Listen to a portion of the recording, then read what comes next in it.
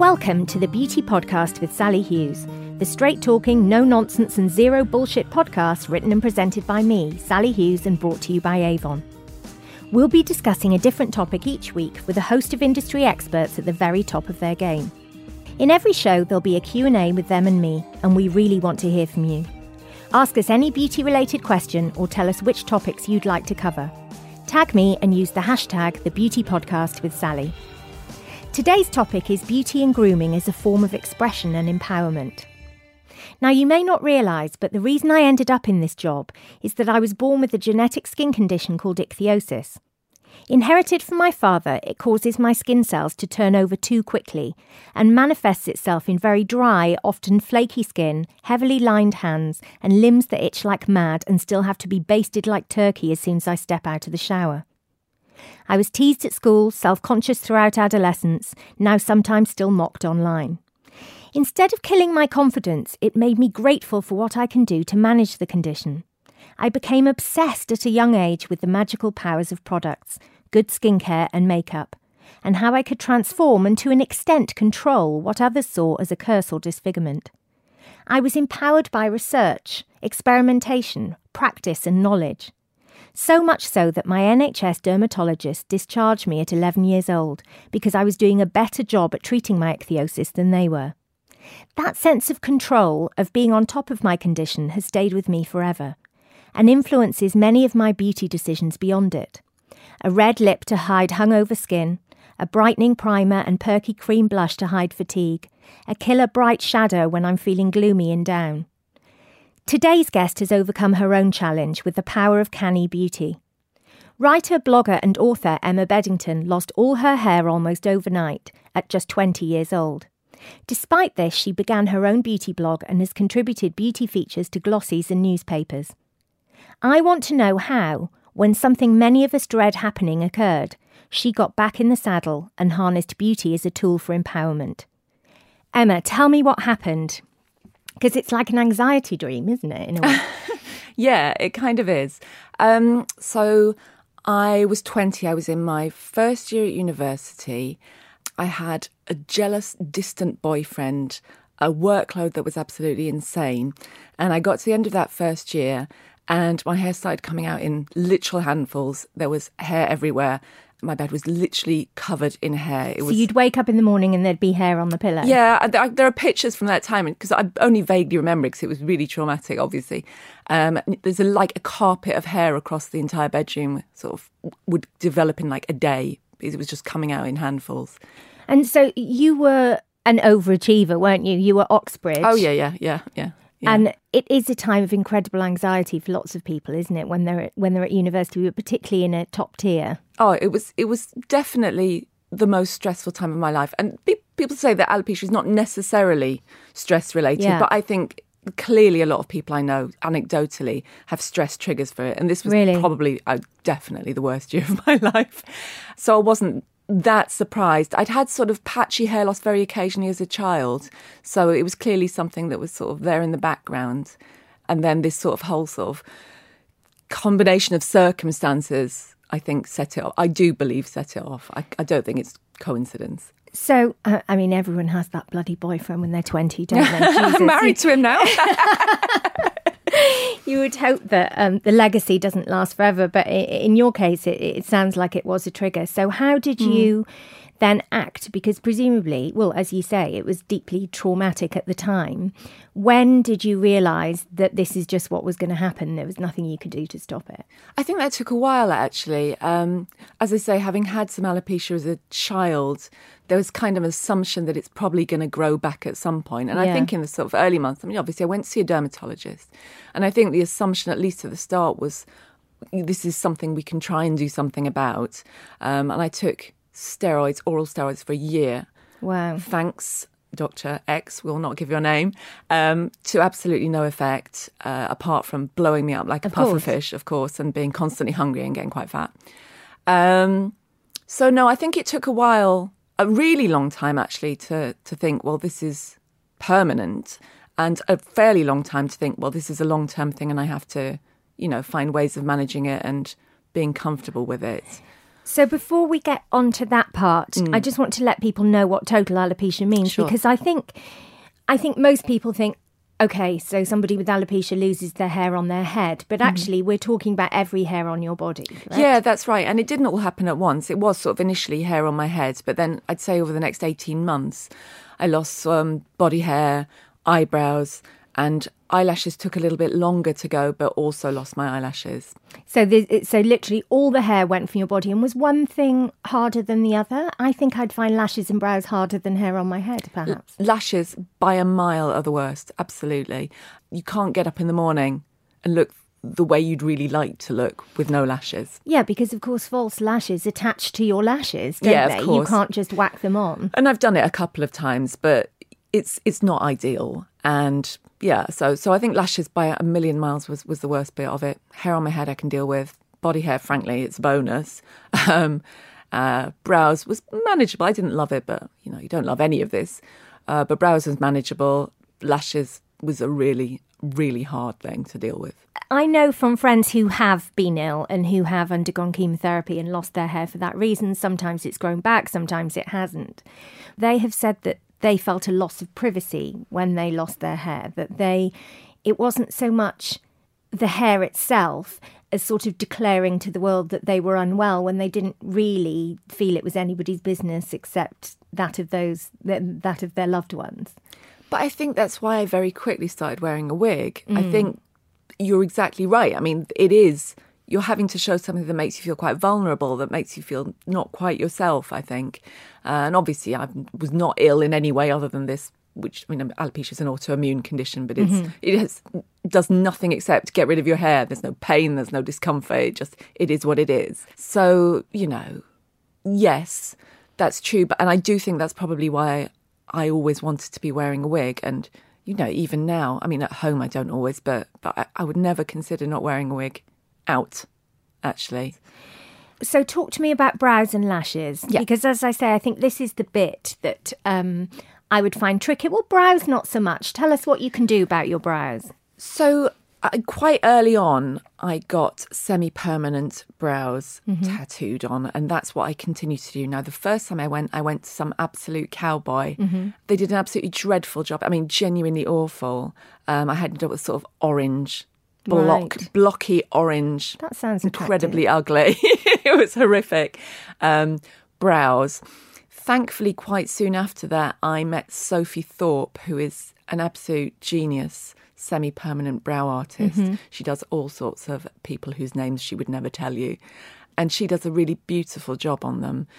So initially, she was basically covering up the absolute disaster of my previous And how frequently do you need to get those done? Ideally, every 2 years, I'd say. And it's very good. It really does work. It looks pretty decent. Clearly, if you got really close up, you'd know it wasn't an actual brow hair. But she gives a hair effect. It looks pretty good. I'm always pretty happy with them. And presumably, I've had my brows microbladed, not out of necessity, but out of sheer vanity and curiosity.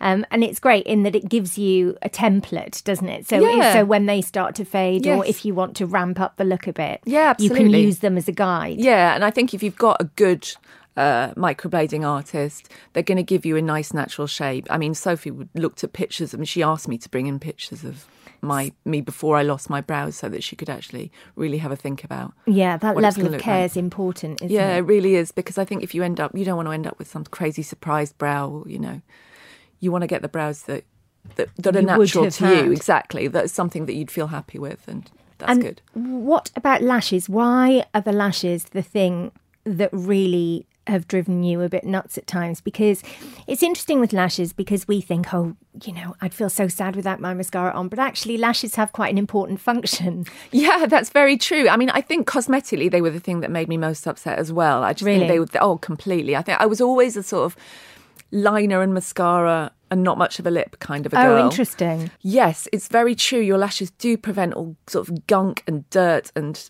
pollution getting in your eyes. And when you don't have lashes, you're much more susceptible to infections. I do get eye infections pretty regularly. Your follicles tend to get infected as well. That's something that happened to me It's happened to me more and more frequently, actually. Like blepharitis or something. Yeah, it's horrible. Obviously, I'm scrupulously clean with everything I use on them because you have to be.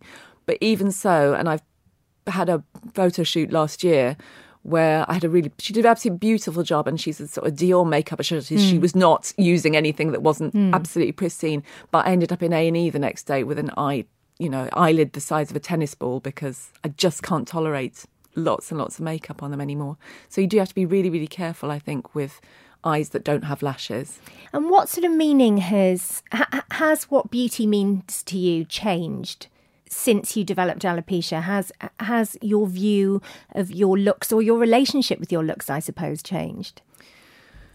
I'm sure it has. And I've been living with it for a long time, so I suspect, it's evolved over time as well. I think when I first developed alopecia, my main concern a couple of main concerns. One was to make sure nobody knew, or as far as possible, nobody knew, and I was intending to sort of reproduce as much as possible how I looked before.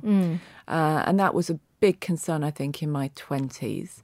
And I think moving into my 30s, I became a bit more comfortable, I guess, both with the idea that this was probably permanent, because it is, and with the idea that I don't need to be always putting on a full display, a full face. And, if my eyes are sore, I'm not going to go out with 5 layers of shadow and a gel liner. I'm just not. And I have to accept that. It's funny, isn't it? Because as much as it's empowering sometimes to control something, it's also quite empowering to say, actually, some days I'm not in control of it and I'm just going to go out without much at all because it is what it is. I mean, that's such a form of self-acceptance, isn't it, in its own way, and expression. It is, and I'm not saying it's easy, and it really hasn't been for me, I think, especially since my eyes have got much more sensitive and I really struggle. Like, I would say most days I don't put anything on my eyes now because I just can't, or I just put a bit of base on there. And that has been quite difficult to adapt to, and I think, maybe I do boot up the lip a bit now and, make sure I'm wearing a nice foundation or a nice tinted moisturiser and a nice blush and just feel like I can do what I can with what I have, I guess, and just trying to be a bit more comfortable with that. But there are days, I'm not going to lie to you, there are days when I wake up and I'd really love to be putting on a massive layer of mascara and a nice big liner, and I do miss that because I loved that, and it was always a fun thing I did and something I enjoyed. But you didn't just stay in the game. You didn't just keep wearing makeup. You started writing about makeup, and you've written lots about beauty over the years. You've written in The Guardian about beauty. You've had your own beauty blog with your friend. Yeah. And so did you feel that your voice in this industry was important, in that you didn't have it quite so easy as maybe lots of women do, or certainly lots of beauty editors and writers? I think it's lovely to get different perspectives. And, I think the friend with whom I started the blog has her own challenges too. She has quite difficult skin. So we will be doing it from a perspective. But I think a lot of bloggers do, of, dealing with their own challenges. And I think, as you said in your introduction, quite often having a bit of a challenge to overcome is often what spurs you to do this kind of thing or get more interested in it. And I think that was definitely the case for me. And there were also things like, I got interested in fragrance, or I got interested in body stuff and all that kind of stuff, none of which was affected by alopecia. I really love as well. So I think I always had a love of it. And the fact that I was trying to overcome a set of challenges, yes, it probably did sort of spur me on to do it, I think. And what about wigs? Whenever anybody asks me, more often than not, they're women who are undergoing chemo and need a wig, and they always ask me for advice. And one of the first things I always say to them is, you must get it cut. When you buy the wig, it will not be right. It must be cut. And there are various salons that specialise in this. I know Trevor Sorby has his own charity where they'll cut your wig for you. Yeah. I was going to mention that, actually, yes. Yeah, so would you be inclined to agree? Oh, absolutely. You absolutely need to get it cut. Don't accept what you first put on your head as the definitive story on it. And yes, I was going to say to Trevor Sorby, not only does he do it, but also they have a network of salons around the country that will do it, that will both advise you on getting a wig and will cut them. So it's really, really useful. It's called My New Hair. So if you look that up, that's really, really handy. It's so brilliant. He trains everyone in his basement. It's magic. It's very nice. It's really lovely. Such a nice thing to do. Yes, I've always got wigs cut. I get them. I have really nice wigs there. They have a silicone base, which is very nice because you can shower in them, you can swim in them. Oh, really? Oh, yeah, they're super comfortable and they just don't shift. And what about representation? I feel that things are getting better. I mean, Avon has this campaign in partnership with Changing Faces where they've pledged to use models with a visible difference, with sort of marks, scars, burns, birthmarks, alopecia. Brands like Dove, ASOS, Maybelline have also made a point of widening their definition of beauty. You've mentioned Trevor Sorby's charity. And then, of course, there's Look Good, Feel Better, who works with seriously ill women and teaches them about skincare and makeup techniques that may help them to feel more empowered and in control when things seem chaotic. Do you feel that things are shifting slightly or not? Do you feel that beauty's becoming a more welcoming and inclusive place for people who don't look the same as everyone else? I'd like to think so. I do think that is the case. And I think the brands are doing really admirable work. But I think actually a lot of the impetus from that came from people doing their own thing online or doing their own thing on YouTube. And that's where I think maybe they've picked up on the fact that beauty can be incredibly diverse and there's an audience for all kinds of diverse beauty. And that's been really lovely to see, I think, over the past 10 years. It's kind of a sort of democratisation of beauty media in a way, and that's been really lovely. I think you're absolutely right. I think people now can find their tribe very easily. Yeah. They can find women like them. Yeah. And it sort of reminds me of, those kind of underground networks where people pass on tips and information. Absolutely, yeah. That you're never going to read in a mainstream magazine Yeah. or website that needs to appeal to a mass market. Suddenly a niche can become a mass market through the power of the internet. Yeah. Yes, and that's really lovely, I think, to see, and how great that people now can find their tribes, their beauty tribes, so much more easily now. What have you learnt about beauty since this happened? I was thinking, when I first got alopecia, my mum used to send me off all the time for massages and to go to Turkish baths. She was really, really didn't know what to do. Obviously, now I'm a parent, and I think how stressful and awful it must have been when you can't do anything for your kid. So she used to send me off to Turkish baths all the time, and I was like, why? I mean, fine, I'll go to the Turkish baths, whatever. But I think now I kind of realise it's about seeing the sort of diversity of women around you is really, really nice, and sort of making peace with the fact that we're all living with something, actually. You look around, there's little skinny ones, there's big fat ones, there's ones with no hair. Ones with one boob. Yeah, ones with one boob. Yeah. And I really think that there's something really sort of peaceful and lovely about being in a space where women are sort of just letting it all hang out like that. And I think that was kind of what she was trying to show me. And it took me a while, and I kind of probably only really came to that in my 30s. But that's a very emotionally intelligent thing to have done, I think, on her part. I think there was so little she could do, but that seemed to be something she thought might work. And it took, it took a long time. And she was dead by then. But I think I kind of realised that sort of in the last 10 years, just thinking how lovely it is to be around women of all ages and all sort of appearances. And we're all going through something. And we're all dealing with it, and we're all sort of beautiful in our own ways. So, yeah. It's also such an act of self-care, isn't it? I always think that's very important. If you're feeling unhappy about something to do with your appearance, I think that act of self-care is just an act of kindness to yourself. A friend of mine had cancer in her leg, and she was told it was almost certainly going to have to be amputated. And they said to her, the doctor said to her, when we get you in the operating theatre, we're going to look at the tumour and we're probably going to have to cut off your leg. When you wake up, you'll probably still feel the leg, and that will be very upsetting for you, but we'll almost certainly have to take it off. We'll have a look when we're in there. And she woke up after the operation, she could feel her leg, and she didn't dare look at it. And she was telling me about this after the fact, and she said that finally she had the nerve to pull back the blanket in hospital and saw that her leg was still there. They'd managed to save the leg. And I was crying, and I said, I don't know what you do in that situation. You're wheeled into an operating theatre and told that when you come out you won't have a leg, and then you look and you still do have a leg. I said, what on earth do you do in that situation? And she said, I painted my toenails. Oh, and I really understood it. I really understood it. I think any woman would understand it. It's kind of like my leg, my toenails.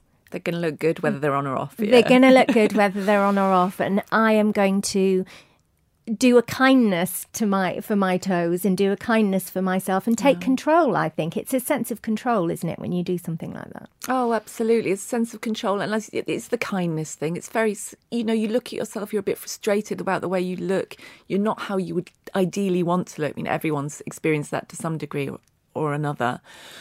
But to be able to just say, yeah, and this is how I am. And actually, I can be nice to this body. I can live in this body and be kind to it and enjoy it.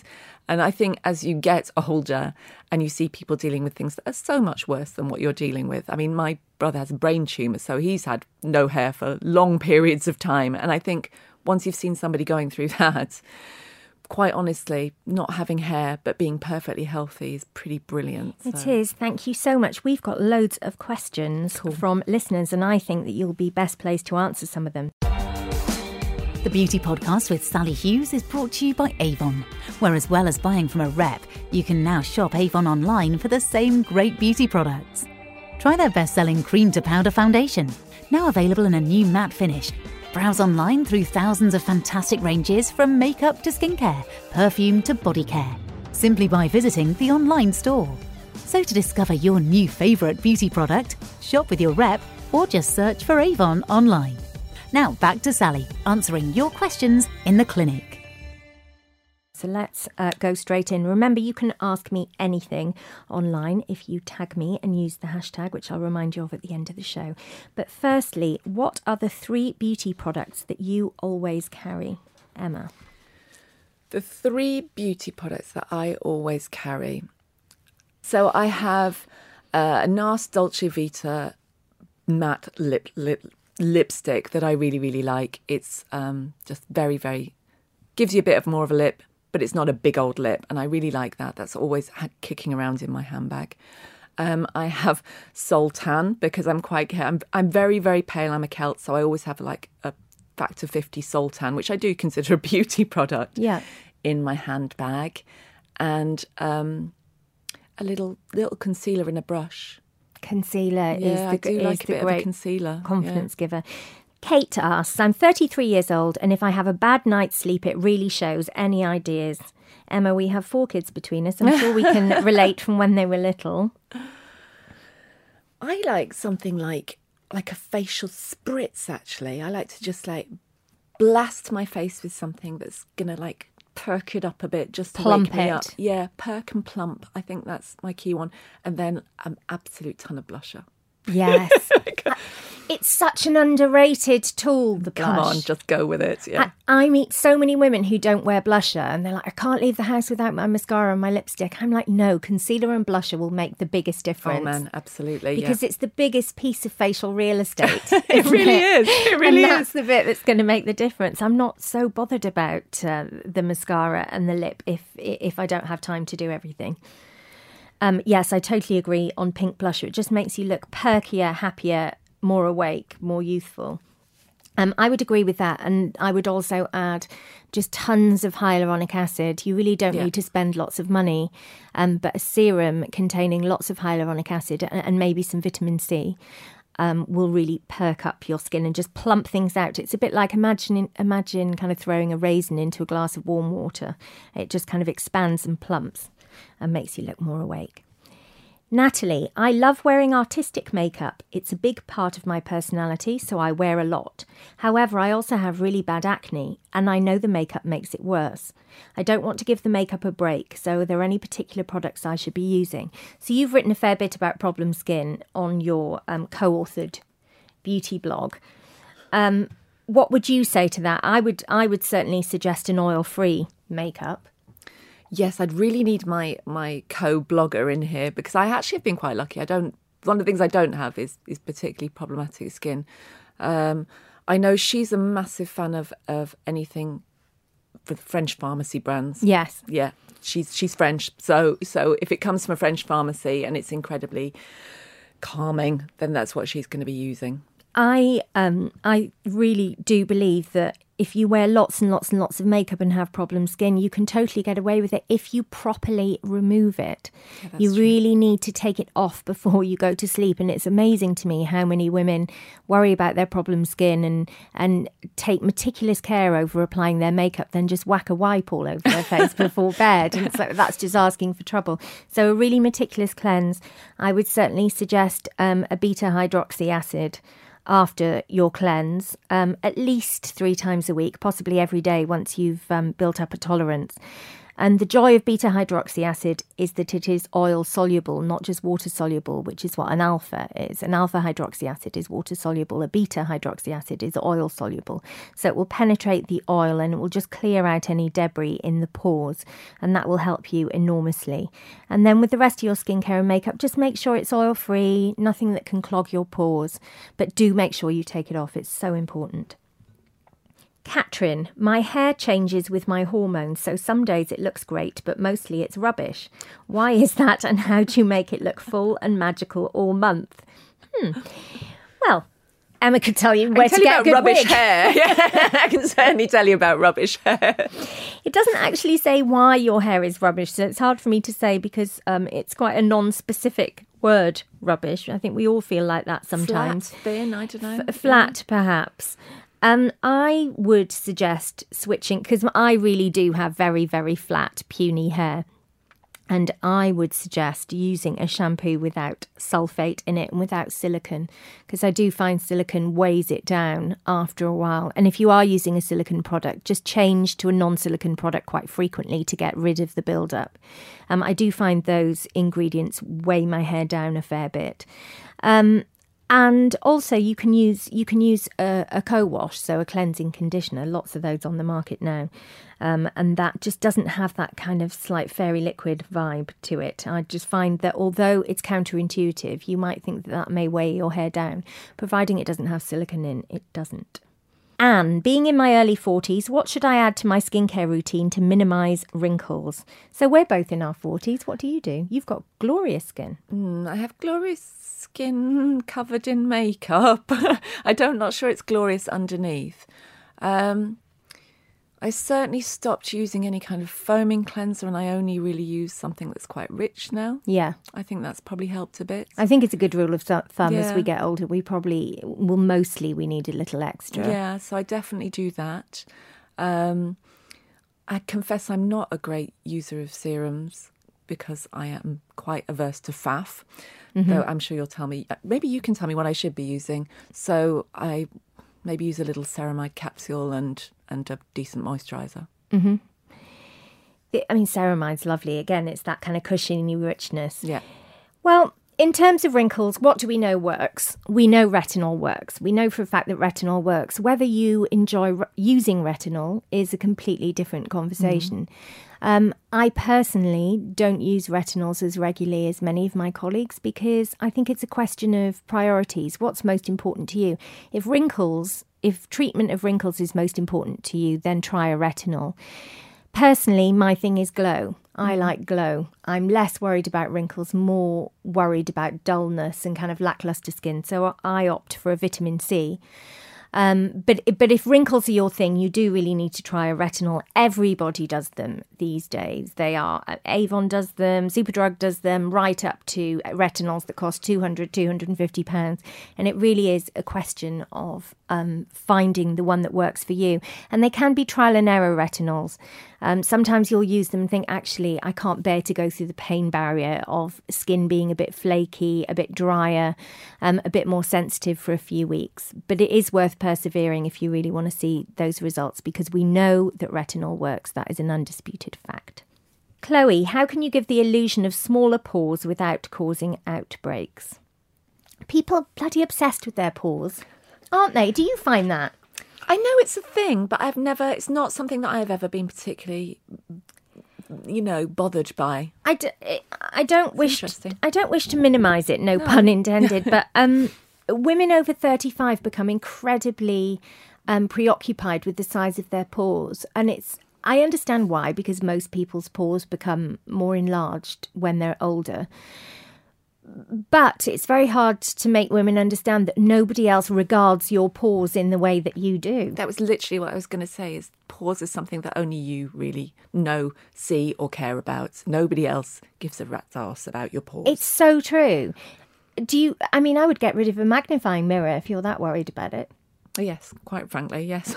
Do you? Are you somebody? So I have a mirror that lights up, and it's the most unflattering light you can ever have, and I like it because I think, well, it's the absolute worst it could be. Yeah. And so if I look all right in this mirror when I put my makeup on, I definitely look all right. No, I think but lots of my friends come round and they're like, Jesus, take that mirror away from me. It's causing me anxiety and depression. I think you need to, if you know the mirror and you know its work, then you're ready for the mirror, but you have to be ready for the mirror, don't you? I've just moved, but in my previous house there was part, and I did not install this mirror, but there was one of those horrible mirrors of truth. Yeah. If you sort of caught yourself unawares in it, it was pretty grim. It was like when your phone opens on front camera and you'll just sort of see the worst possible angle of yourself. Yes, that's it's kind of like that mirror. I feel with this subject of empowerment and confidence, the world is divided into two types, and I don't think anybody's wrong. For me, knowledge is what makes me feel empowered. And so I never want the mirror that makes me look thin or makes me look better, because I want to know what's going on. And when I know what's going on, then I feel empowered to find out ways of making things look better. But I quite understand why people feel empowered by the lie, really, why people just want to look in the mirror and feel fantastic. Yeah. I get it. In our bathroom where I grew up, there was one of those magical mirrors where everyone looked much better. And I do sometimes think wistfully of that mirror and how much better I always looked in it. But in terms of shrinking your pores, well, you need a BHA, again, a beta-hydroxy acid will definitely help your pore size. And then in terms of covering them up, a silicone primer is still the best. Some polyfiller, some makeup polyfiller. Good old silicone primer. Teju, what is your opinion on skincare fridges? Are they a fad or are they here to stay? Emma, do you know what these are? Have you seen these on Instagram? I have never even heard of such a thing. Is it a fridge for your skincare? It literally is that. So you know the little mini bars that that teenage boys have next to their beds and pretend they keep Budweiser in them or whatever, even though they've probably got some lemonade in there. At best. They look like that, but they're kind of pink, and you store your skincare in them to keep it fresh. I mean, I think language probably prevents me from saying what I think of them, but no, I would say you do not need a skincare fridge. I mean, if you want to put your skincare in the fridge, you've got a fridge, right? Yes, you've got an actual fridge. An actual fridge. I find that moisturisers, if they're super, super cold, they don't melt in as nicely. They don't have as nice a texture. They don't give as good glow because they don't meld together with your skin so easily. But having said that, you do need to keep your skincare out of bright sunlight because you don't want a separation issue where the oil and water separate and you get a kind of gloopy texture that goes off quickly. That much is true. The only thing I keep in the fridge is my Frederic Malle body cream in the summer because I only really wear it in the winter. I only really wear it in the winter because it's sort of winter scent and I want to keep it in good condition for the next winter. So. Nice. So yes, nice and dry and cool, but you do not need special white goods. No special white goods required. Emma, where can we find you online? I am on Twitter at Belgian Waffling and also on Instagram, again, at Belgian Waffling. Very good username, that.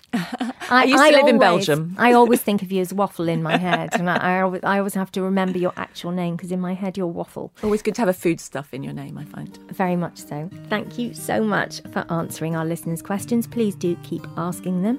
You can tag me anywhere on social media, except for Snapchat because I'm not 12. And you can hashtag it, The Beauty Podcast with Sally, and I will find you and try and fit your question in. In the meantime, thank you so much for listening to us, The Beauty Podcast with me, Sally Hughes, with my guest, Emma Beddington, and brought to you by Avon. See you next time. Bye.